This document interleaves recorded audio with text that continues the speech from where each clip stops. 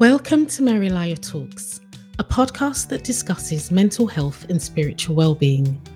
Before we jump in, there may be episodes that are particularly sensitive for some listeners, and if that applies, then I hope you'll be able to join me whenever you feel ready and able. Our topic today is anxiety, something I'm sure we've all experienced, and I'm with Susie Williams, a person-centered psychotherapist who's passionate about self-discovery, self-development and personal growth. We're going to unravel the topic of anxiety in two parts, so let's start by joining in the conversation.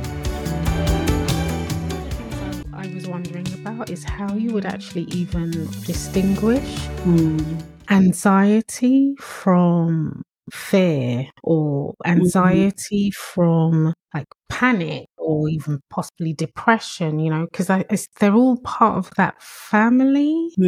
There must be a difference, and is there a clear-cut difference, I guess is my question. Absolutely. I think that's a really good question, actually, because there are overlapping symptoms when it comes to anxiety and depression. Anxiety within itself has its own category of there's different disorders of anxiety, but the symptoms, the psychological symptoms, can be quite similar. So with anxiety sort of characterizes itself through worry.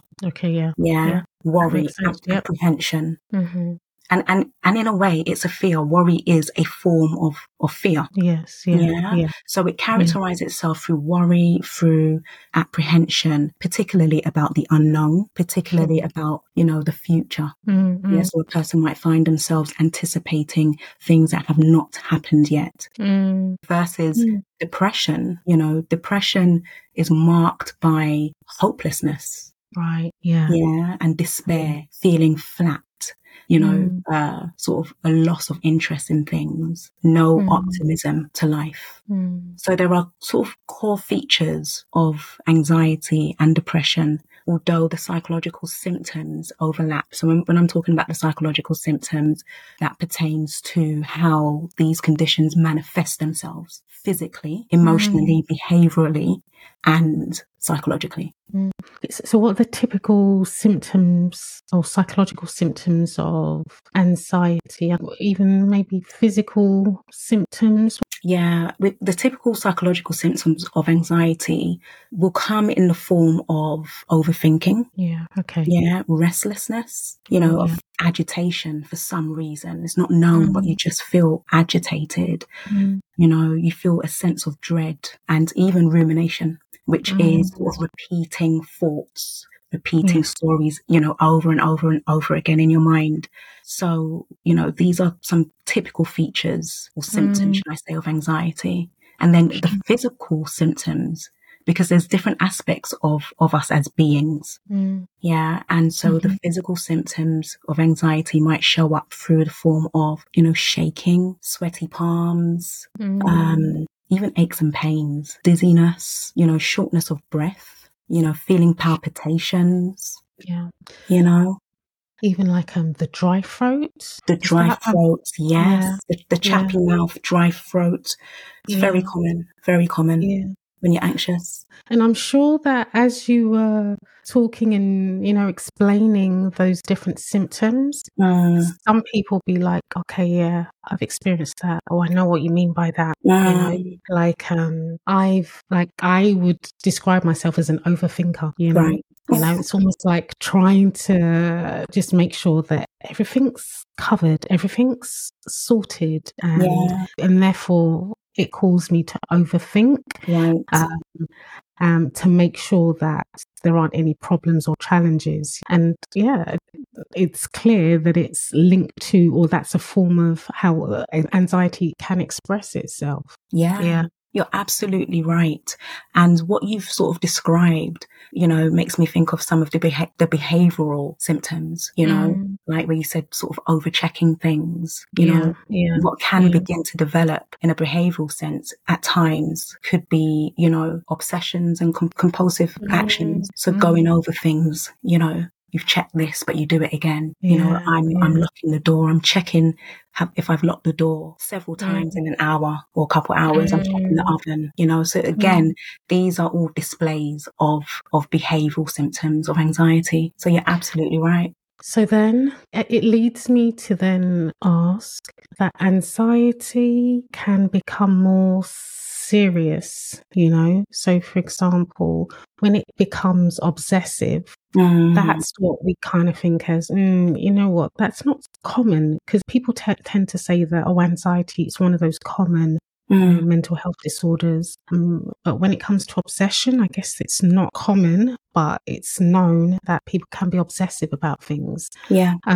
So as a professional, what would you say is the time when, actually someone needs to go and get this checked out and seek professional or specialist help or intervention? Because like we've said, anxiety is so common, it stems from that worry. And, let's face it, there's many things in life that can cause people to worry about or, be concerned.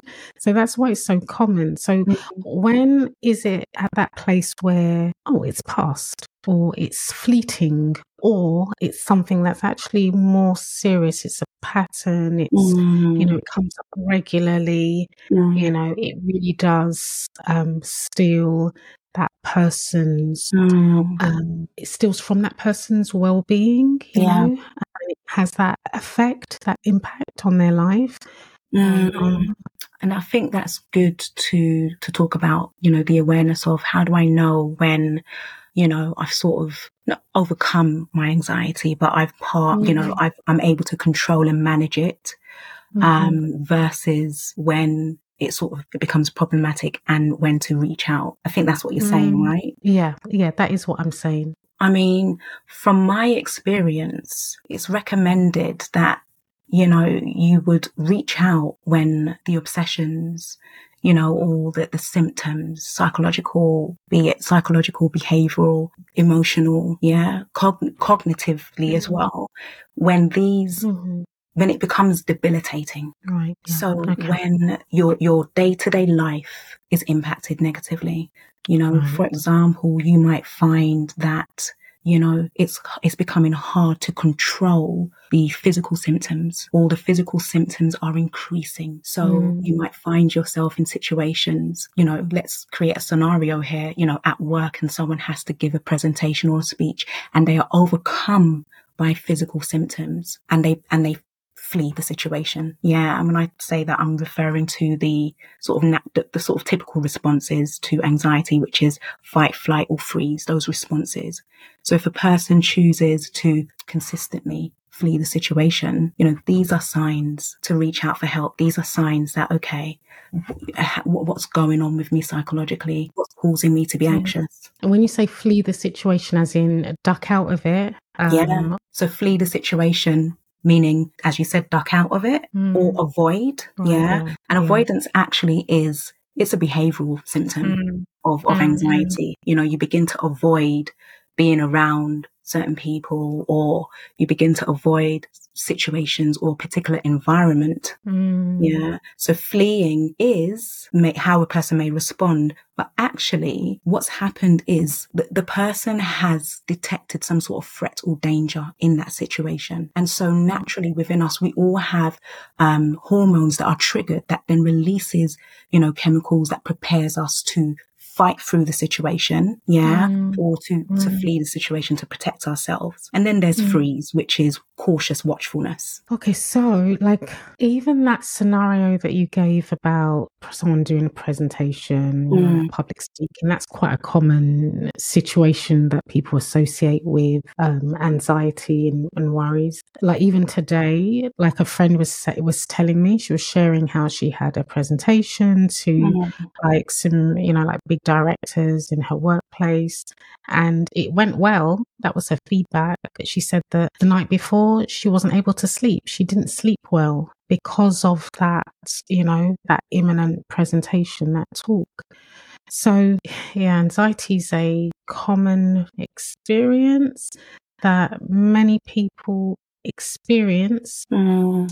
but people wouldn't know, unless they Yeah. share. So with that scenario in Mm. mind, what could someone do to help themselves? What are the options available for that, either that self-help or that external help? Yeah, when it comes to that kind of situation.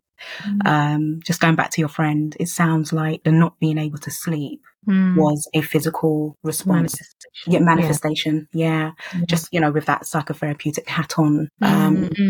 I was wondering, what was that? And perhaps what she was experiencing was just a natural emotions when we're getting prepared for something. It's just that it manifests, through physical symptoms, and physical symptoms is more about the chemical processes that go on in the body. And then manifest through that way. So it sounds like, that could have been it, because as you said, the next day. Yeah, I mean, my assumption is the next day, not that she wasn't nervous, but the presentation, the actual delivery went well, but leading up to it and how she felt, yeah.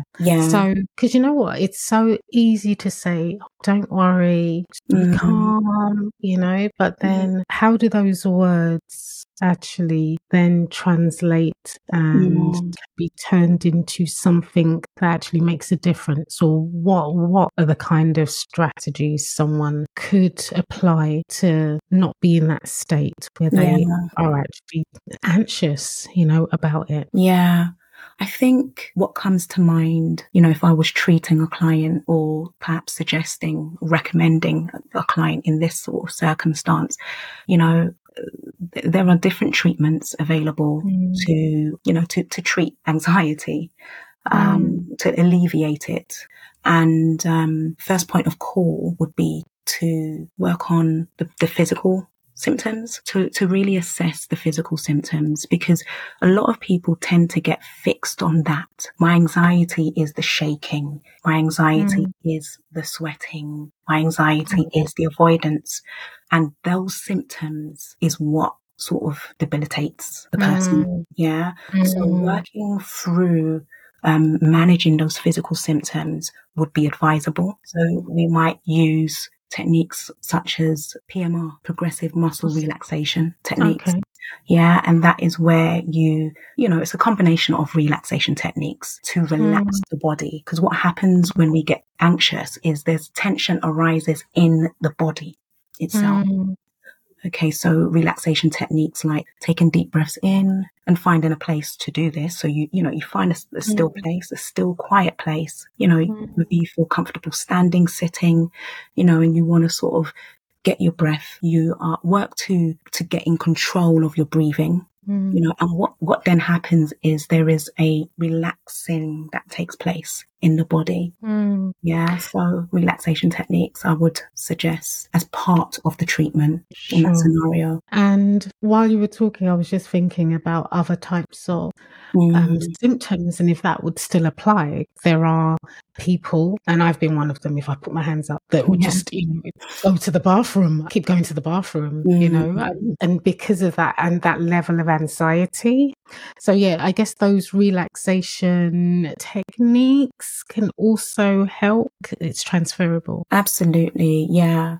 And just to remember that, the relaxation techniques are just part of the treatment. Yeah. So it sort of deals with the physical side, because actually the concept or the notion behind anxiety is that there is an underlying matter. So the symptoms that manifest are signaling to us that there's something going on internally, psychologically, in my mind. There are theories and research that show anxiety actually stems from the way we're thinking, which is attached to schema, which is sort of like a cognitive structure within us where our beliefs and our perceptions are sort of formed and established.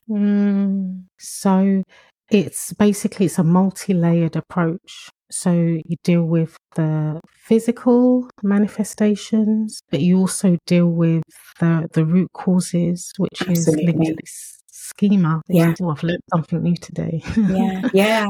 So, right. And I guess there's different types or different forms of, let's call it, treatment to help deal with those underlying root kind of issues in terms of belief and their ways of thinking? Yes, there are. I mean, for me in particular, I tend to draw on effective features from the psychodynamic approach to psychotherapy. Oh, it And sounds fancy, I but what does know. that mean?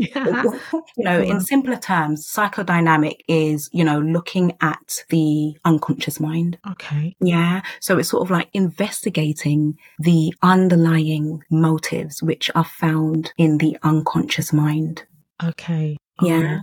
And so, Okay. yeah. And would someone need to do that with someone, or like a professional like yourself, a psychotherapist, or could that exploration, that investigation be done by the individual themselves? You would definitely need to work with a professional, Right, yeah. and that could be a psychotherapist, a psychologist, a psychiatric doctor, who have the expertise to access, and support the individual in that sort of circumstance, or within that sort of treatment, because part of this process is quite an extensive process, and it's delving into the background of the client or the individual. So that might mean revisiting earlier life, earlier childhood, to uncover where these beliefs and perceptions have stemmed from. We're going deep now, looking for the roots and the origins of why I might think the way I do, or why I might perceive this situation as threatening. So that's it for now.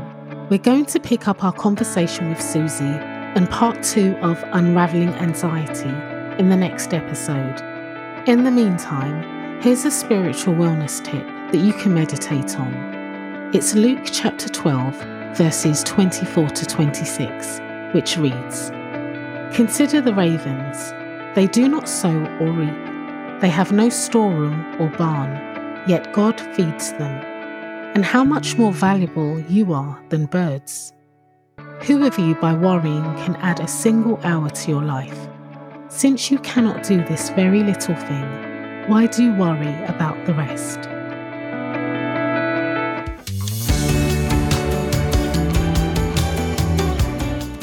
Thank you for listening. Do follow and join me again next time on Mary Lyle Talks Beyond the Smile.